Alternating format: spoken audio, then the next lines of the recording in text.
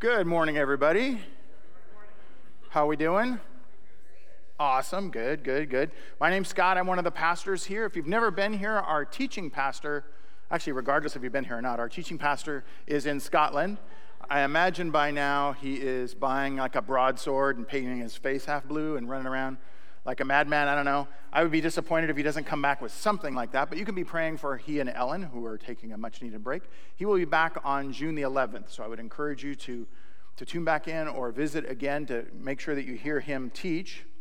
The first thing we want to do is do our hub update for our giving. Nice, good job. Actually, applaud. It actually went up a little bit in the last 2 days since I created that slide. So I think we're 62% there, which is awesome. And the construction continues to go really, really well. If you have not downloaded our app, I would encourage you to do that. It's free, and there's notes about what we're talking about today. And there's a bunch of links in the notes that might help you going forward. I don't know if you've spent much time with pastors, guys that preach sermons. There's always this thing in the back of our mind: are we connecting? And are we being true to God when we're sharing? Will people retain anything that we share? And somebody this week, they were going antique shopping, and they actually sent me a picture, which was a great encouragement to my sermon last week. See if we can find it. So she actually sent that. So she was actually paying attention. Donna down there was paying attention. So I got through a little bit, I guess. So we'll see how that goes. So thank you for that encouragement, Donna. I appreciate that. All right. I'm going to start you out with a little exercise. By the way, if that didn't make sense, listen to the sermon from last week. It'll make sense. I want to ask you a question. I would like everybody in here to get the most important person in your life in your mind. Okay, take a moment. The most important person in your life, get that in your mind. You can't use the Sunday school answer. You can't say Jesus, but get somebody else. All right? You got that in your mind? All right, I got some good news. Whoever that is, this book the person wrote, it's by them and all about them. The most important person in your life. It's like a diary, but it's much, much more than that. Here it is, written about this person, all right? It has their entire history in it, amazing things about what this person did and this person will do in the future. Imagine how valuable that book would be to you. It describes in detail this person's personality and what makes them tick, and much of it you don't know. It contains their hopes for their life and their hopes for your life with them together. Much of it directly concerns you and what this person thinks about you, how much this person loves you. If such a book existed and I held it in my hand, how interested would you be to read it? How often would you read it? How quickly you would read it, right? You'd probably be coming up on the stage already. It's really not. That was all pretend, okay? I don't want you to come here, I'm very disappointed. Steve, this book isn't about Steve at all. What I'm trying to get us to think about is how important the Bible is, because the Bible fills all those things and much more. And that's what we're going to be talking about this morning. So let's pray. Heavenly Father, we ask that you be here in a real and vital way, helping us to discern what it is, how it is you want us to see your word. I pray that lives will be transformed by your word this morning. I also want to lift up all the families of those who lost people in the defense of this country this weekend. I know we kind of think about that we get the day off, but not really what it's about. I lift those people up. I pray that you bring comfort to them.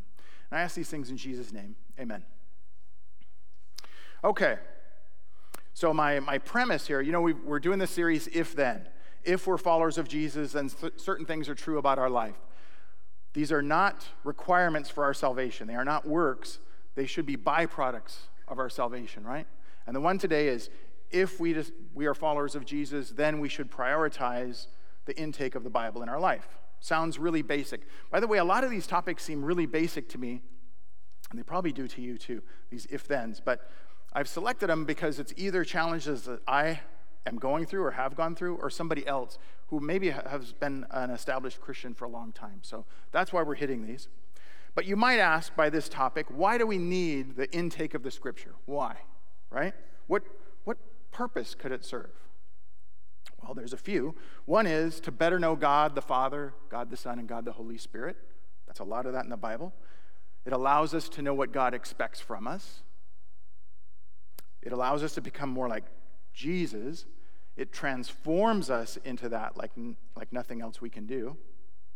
It keeps us on the right path. And maybe as important as any of those is God wrote it specifically for us, his followers. Now, I have had people say to me when I've asked them about their habits about reading the Bible, Christians, people that are following Jesus, say, I've read the Bible already.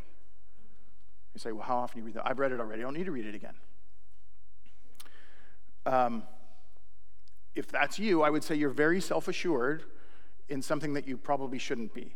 There are people that study the Bible 40, 50, 60 years, right? Theologians who study it in depth. The Bible is so vital, so full of all kinds of topics that speak to us, history and prophecy, all these things. It would be the height of arrogance to say, I've read it once, I got it, right? And the Bible reveals itself to us over and over and over. When I read the Bible, I try every time to pray, God, bring something to me in this passage that I'd never experienced before. One of the things I love to do is to read a passage for 30 days over and over, every day. Just read a single passage, or if it's a small book, read a single book. And it's wild what God will reveal to us if we ask him.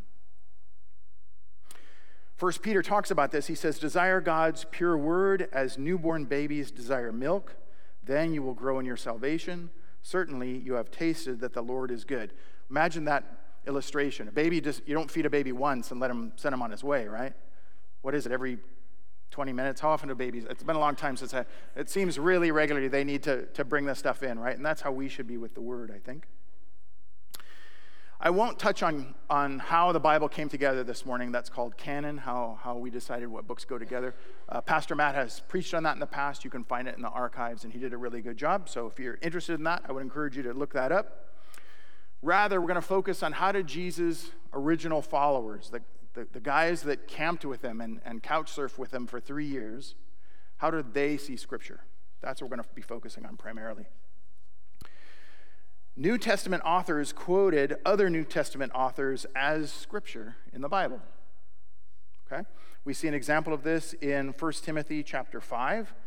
It says, for the Scripture says, you must not muzzle an ox to keep it from eating as it treads out the grain. That's from Deuteronomy.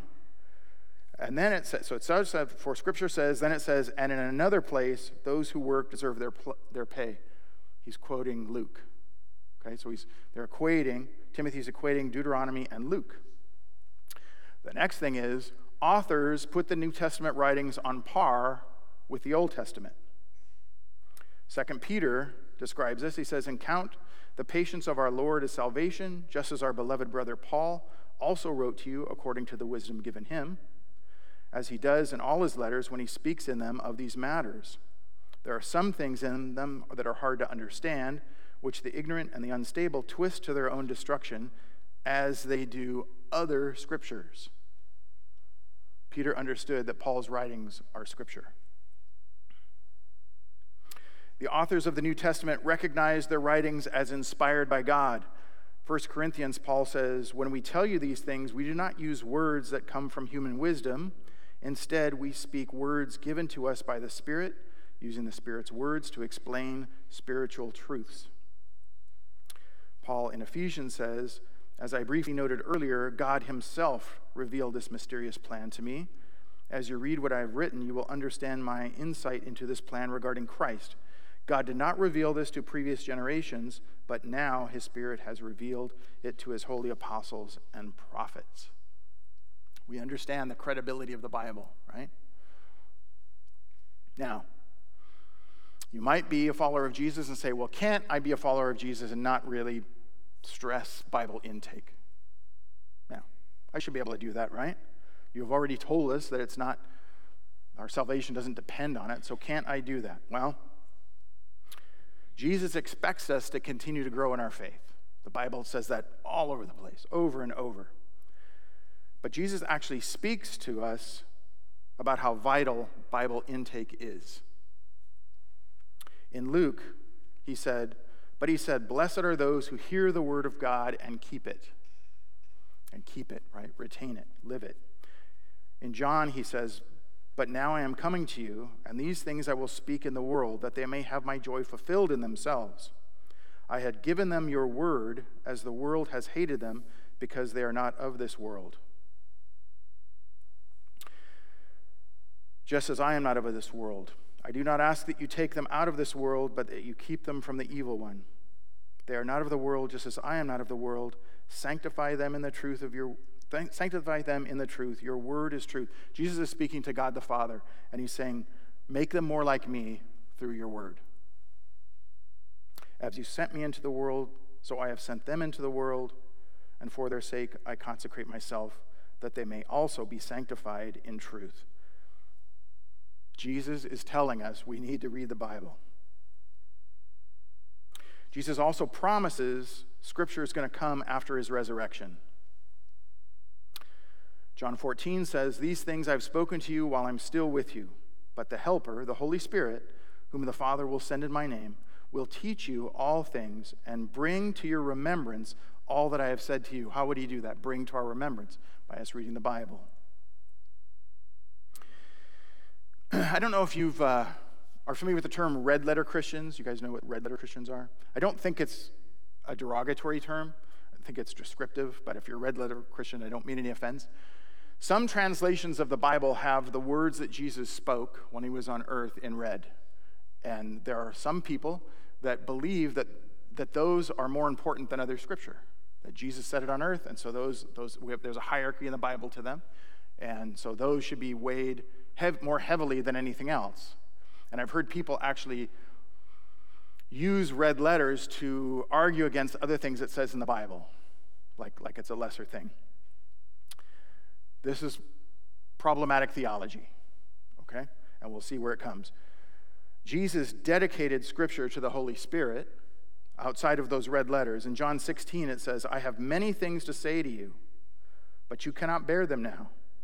When the Spirit of truth comes, he will guide you into all truth, for he will not speak on his own authority, but whatever he hears, he will speak. And he will declare to you the things that are to come. He will glorify me, for he will take what is mine and declare it to you. And all that the Father has is mine, therefore I said that he will take what is mine and declare it to you. That's not the red letters. That's the rest of the Bible. The fact that Jesus dictates to the Holy Spirit what's to be written down, then the Holy Spirit dictates that to the biblical writers, right, who actually penned it for us. In Mark, Jesus says, have you not read this scripture? And then he goes on to quote from Psalms, the stone that the builders rejected has now become the cornerstone. Jesus assumed that the hearers of who he was speaking to knew that scripture. It's being almost sarcastic. Have you not heard this scripture before? Yes, they've heard that scripture before. Jesus put weight on the Old Testament in the same way they put the weight on the teachings of the New Testament. Jesus expected us all to know that verse. Now, all this being said, we should look at this between command and benefit. Is Jesus commanding us to read Scripture? No. He's encouraging us to read Scripture. But let's look at the benefit of reading Scripture. I don't think that Jesus and the apostles stressed the importance of knowing Scripture because it was going to make us more holy, right? More righteous, right?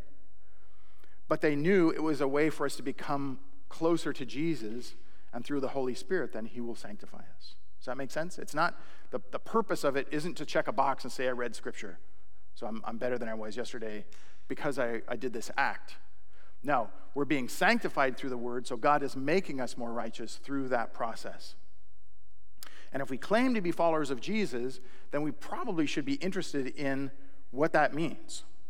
What does it mean? We say we're a Christian, we say we're a follower of Jesus. What does it mean? Doesn't it mean that we seek to value what he values? Doesn't it mean that we seek to speak like he does? Doesn't it mean that we seek to act like he does? Doesn't it mean that we want to think like he does? We want to be transformed. The great and wonderful news is Jesus wants to transform us. He does that primarily through the reading of the Word. Romans 12:2 says, do not be conformed to this world, but be transformed by the renewal of your mind. How do you renew your mind? You pray for sure, but you're reading the word. That by testing you may discern what is the will of God, what is good and acceptable and perfect. Have you met people that have said, maybe they're wrestling with some topic, and maybe they're Christian, maybe they're another religion, and will say, well, how do you know that's true? And I go, well, I know it in my heart. It's speaking to my heart. I have this burning in my heart. This is how I know this view is true, because I feel it in my heart. Problematic. Jeremiah 17:9 says, the human heart is the most deceitful of all things and desperately wicked. I don't want to use that as my standard to judge. Mark 7, this is a red letter verse right here. For from within, out of a person's heart, comes evil thoughts and sexual immorality, theft, murder, adultery, greed, wickedness, deceit, lustful desires, envy, slander, pride, and foolishness. The heart is not a thing to use to discern, right? It's a very dangerous thing to use because our hearts get corrupted, right? We need to have an absolute standard, which is the word. The purpose of Scripture is not just to have information, right? That's what the scribes would have said. And it's not just to feel that you know more than the person sitting next to you in the row. That's what the Pharisees would do. The purpose of Scripture is so that we can be transformed, that we can be used.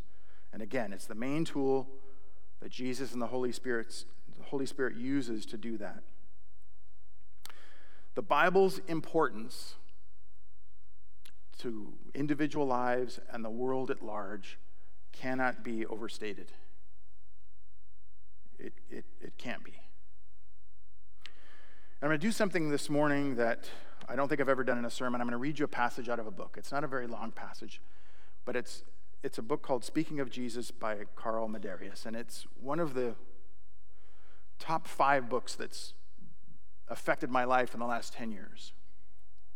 And I'll give you a little bit of background for it. Carl is a missionary to the Middle East. He speaks fluent Arabic, and this setting for this story is that he is in Iraq in 2003. And he's in a hotel, and he's dialoguing with some guys that are standing around that work at the hotel and local folks. And his purpose of going to Iraq was to tell people about Jesus and hand out the Gospel of Luke in Arabic. And so when he's talking to these guys, one of the hotel employees says, what brings you here? You're with the military, which would be logical, right? In 2003 in Iraq, everybody that was from America would have been affiliated with the military some way. And he says, no. We're here because we understand Jesus is here and he's on the move. Now, at the time, I'm hoping it's changed since then. At the time, very, very few people knew anything really about Jesus. They understand Christianity, and they understand it to be the same as conquerors. But the idea of who Jesus is, the truth about Jesus, they didn't know much. And so when he said, Jesus is here, the guy says, oh my. His hand shot up to his face. Let me tell you something. He went on, when I was a young boy, a man came through our city and he was telling us stories about Jesus to the people. The rest of the group and the hotel staff moved closer, listening intently.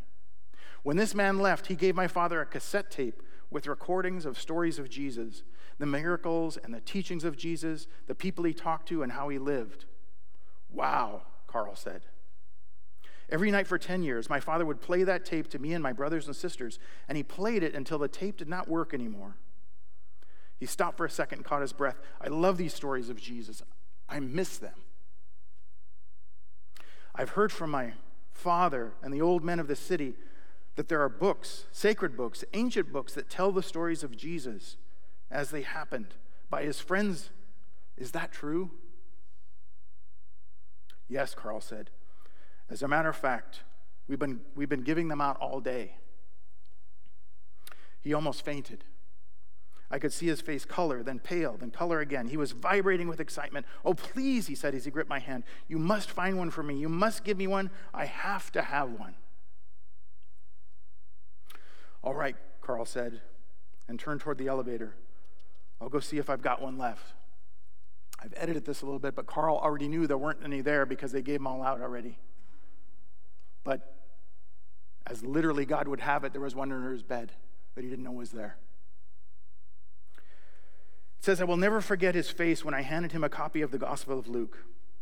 With tears on his cheeks, he held it reverently, lifted it to his forehead, and closed his eyes. He lowered it to his lips and gave it a kiss, and then he slowly opened the book to look at the print. He lovingly ran his fingers over the pages and then bolted for the lobby desk. He picked up the phone, dialed rapidly, and spoke even faster. When he hung up, he looked at me and said, I had to call my father. He will know if these are the same stories of Jesus I heard before. We waited for a few minutes, and after some time, an aging Iraqi man showed up, gray beard and all. He looked at us a little suspiciously at first and made his way over to his son, who was literally popping up and down with excitement. Papa, he said, these men have come here because they are followers of Jesus. I told them about the stories of Jesus on the tape and asked them if they've heard of the writings of the stories, and they gave me one of them. The old man came closer, picked up the gospel, lifted it to his face. He read the title, thumbed through the pages, pausing to read here and there, and then he stopped. He lifted the book up to his lips and kissed it. Tears in the corners of his eyes. Yes, he said, this is it. These are the stories of Jesus. He wrung our hands, hugging us to his body, so grateful that he shook.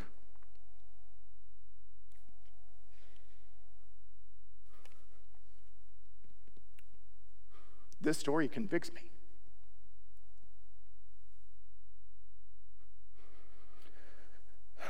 I have many copies of the Bible, all different kinds, different translations. I have chronological ones, I have illustrated ones, I have study ones. I have one written just for chaplains. I have one that's very old. I have one that's written in Mandarin and one in Spanish. I've been around all manner of Bibles all my life, and I don't think I've ever kissed one.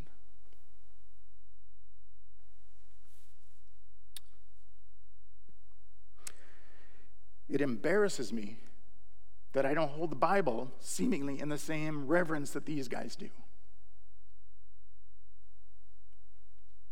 They were so hungry, almost desperate for what I take for granted. How many people are there around the world that are that desperate to hear just a little bit about Jesus? Hundreds of thousands, millions, billions probably. The Bible is a fantastic gift to each of us from God. 2 Timothy 3:6 says, all scripture is given by inspiration of God and is profitable for doctrine, for reproof, for correction, for instruction, and righteousness. It's a pretty amazing gift. So how did Jesus use it? He used it a lot. But you remember when right before he started his ministry, he was tempted by Satan 3 times, right? Jesus had just come off. You remember starving, didn't eat for 40 days and 40 nights. And the first thing Satan does is tempt him with food. What does Jesus do? He quotes scripture to him. Jesus told him, no, the scriptures say people do not live by bread alone, but by every word that comes from the mouth of God. Live by, that's what we should be doing, living by the scriptures. He's tempted 3 times. He responds to Satan each time with scripture. Satan actually misquotes him scripture out of context, and Jesus, boom, ups him one, quotes him scripture. Jesus has memorized critical verses and uses it to battle temptation. What a great example for you and me. And all scripture is important because we don't know what our next challenge is going to be. Now, the Holy Spirit can do what he wants, when he wants, and how he wants. If you tell me that you're a follower of Jesus and then go lock yourself in the closet till you die, the Holy Spirit can get you and he can sanctify you, absolutely. But if you're God and you write a book that is intended to equip your followers to transform the world, wouldn't you think he'd expect us to value that, and to read it. I think claiming to be a follower of Jesus and not investing in the Bible would be if I got up here and said, you know what I want to be? I want to be a civil engineer. I really, really, really want to be a civil engineer. I want to build bridges. I want to build tall bridges and wide bridges. I want to build those crazy bridges that actually float. I want to build bridges. I want to be a civil engineer. But I refuse to read any books about chemistry or physics or statistics or mathematics or geology. I just want to be an engineer. And if the government wants me to be an engineer, they're going to have to bring that certificate and give it to me, because that's what I'm willing to do. That would be crazy, and we would want to stay off any bridges that I built, right? That would be crazy, because I wouldn't know what I'm doing. I don't know what would be expected of a civil engineer. In the same way, if I don't read the Bible, I don't know what is expected of a follower of Jesus. We need to make every effort to add to our faith. Right? Faith is a growth process over the life of us being a Christian. 1 Peter in chapter 1 says, his divine power has given us everything we need for a godly life through our knowledge of him who called us by his own glory and goodness. Through these things he has given us very great and precious promises, that through them you may participate in the divine nature, having escaped the corruption in the world caused by evil desires. Right there should be enough for us to read the Bible. For this very reason, make every effort to add to your faith goodness, and to goodness knowledge, and to knowledge self-control, and to self-control perseverance, and to perseverance godliness, and to godliness mutual affection, and to mutual affection love.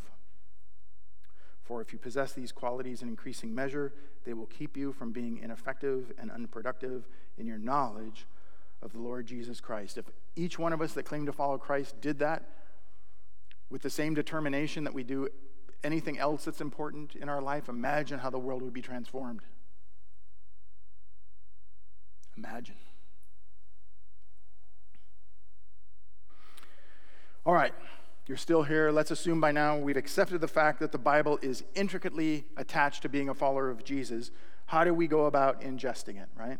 And I know some of this is going to be very basic to some of us and might be revolutionary to others. So bear with me. The first way, of course, is to read, right? We got to read it. But the important thing is, if you're starting out and you haven't really invested in the Bible, maybe it's been a long time since you've read the Bible with any kind of discipline in your life, what should you do? You should get a translation that speaks to you, right? There's tons and tons of English translations, and some of them are going to relate better to you than others, right? Like the King James Bible, I love to hear that read. I don't like to use it to study because it has beautiful language, but it was written over 400 years ago, and I hardly ever say thee or thou, right? And so it kind of hangs me up when I'm trying to use that to study. There's lots of different translations, and some translations are word for word, some of them are thought for thought, and some of them are paraphrased. So you kind of go through those and kind of see what speaks best to you. In the notes, at the very bottom of the notes, I took one passage and I have it in 5 different translations. So you can look down there and kind of see, all right, I like this language, this one makes sense to me, that kind of helps. The next thing, if you're starting to study the Bible for the first time, to read the Bible in a real and vital way, is make goals for yourself, set a time. It's like going to the gym, right? If you say, I'm going to go to the gym, and you don't go any further, you're probably not going to go to the gym. So say, all right, when am I going to read it every day? I'm going to read it with my coffee every morning. I'm going to read it when I'm taking a break in the afternoon or before I go to bed. Set a time and come up with some plan. Now, Pastor Matt came up with this really cool plan a few years ago called Smash Bible, and I think we have, it's on our website, it's in the notes. And what he did is you can go through the Old Testament in a year and the New Testament in a year, and so he made up a sheet, and it prints out just the amount you need to read for that day, and there's check boxes next to that. That's all really cool, but what makes it super cool is he came up with this system that you rate each verse for what it is. So is it a promise that we're to embrace, or is it an example we're to follow, or is it a command? There's these 5 things. I think he added one more this year, 6 things. And then you take a highlighter, different color highlighter, and you highlight each one of those. Now, why this is great, at least it was great for me, because I've read through the Bible several times, all the way through. But what'll happen to me is I start seeing it as just the thing I got to do today. And the same, I got to do so many push-ups, I got to read the Bible, I got to do, walk the dog, all these things. And so I can read a passage and I will forget what I read.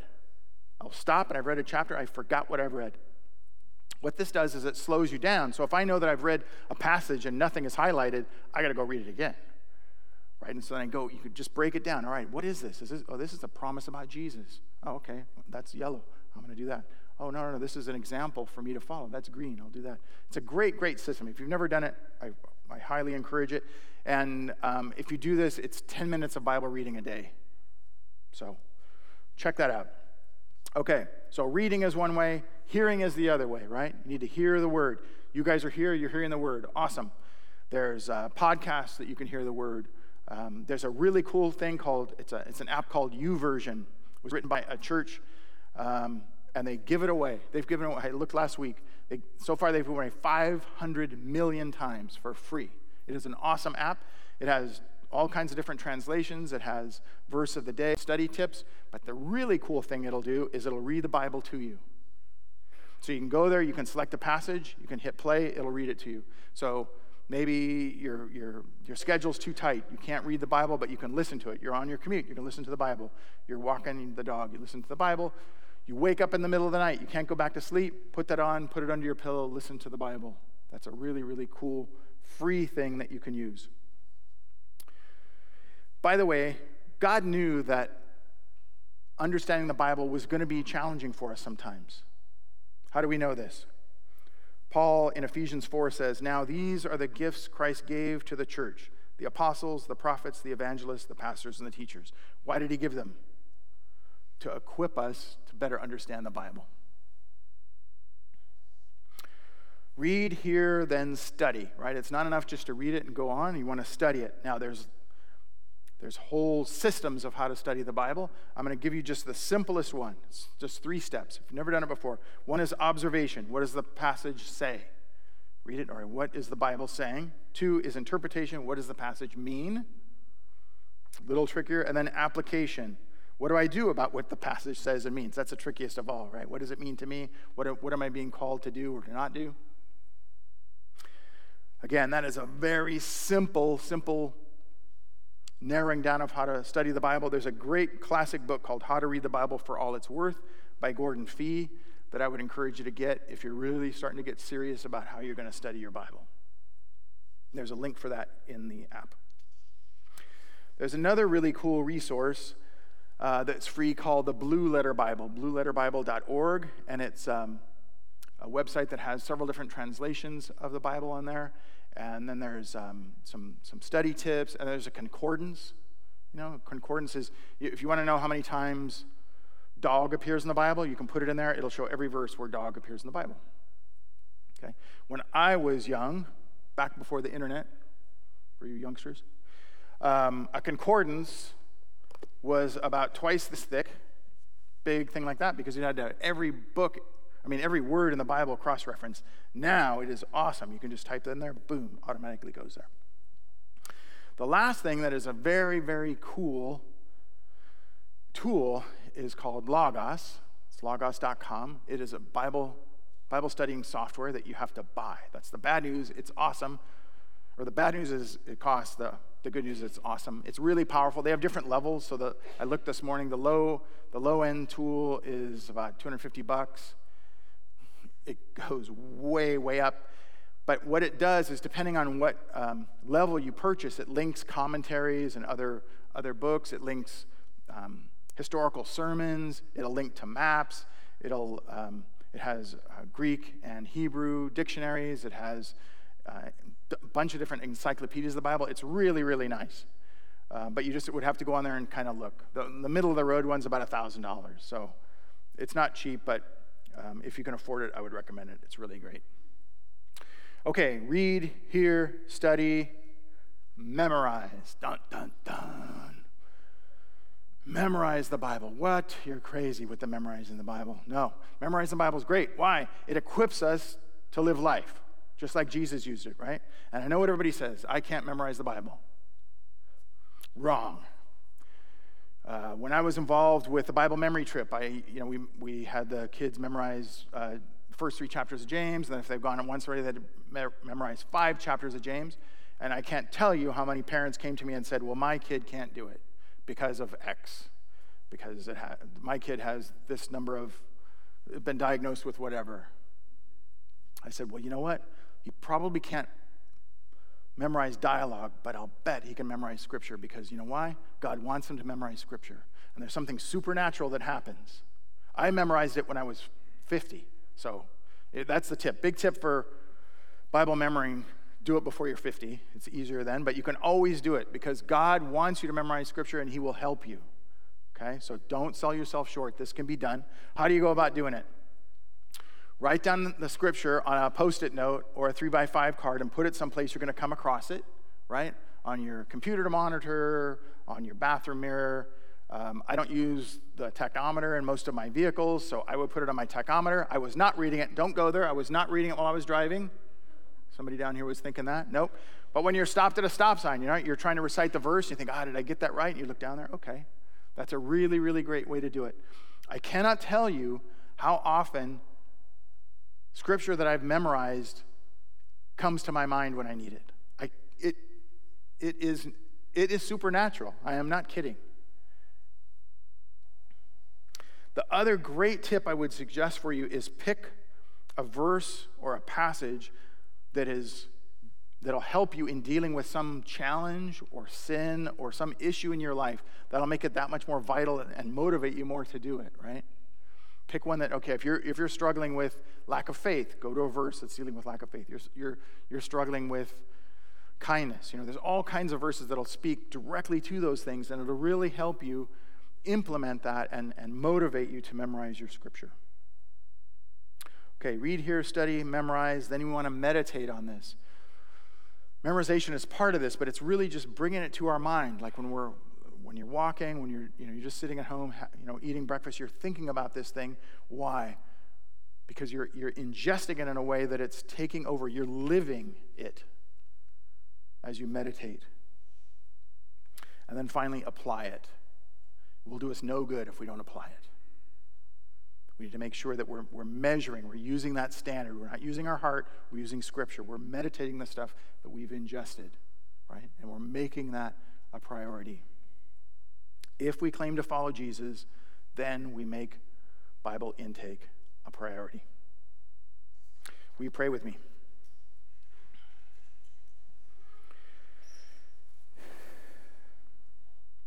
Father, I pray that each of us who claim to follow you would evaluate how we see this most precious gift you left us. I pray that we would have the enthusiasm and the passion and the longing for the word that these men in Iraq did. Not just to please you, but to grow us, to develop our faith in a way that nothing else we do will be as valuable.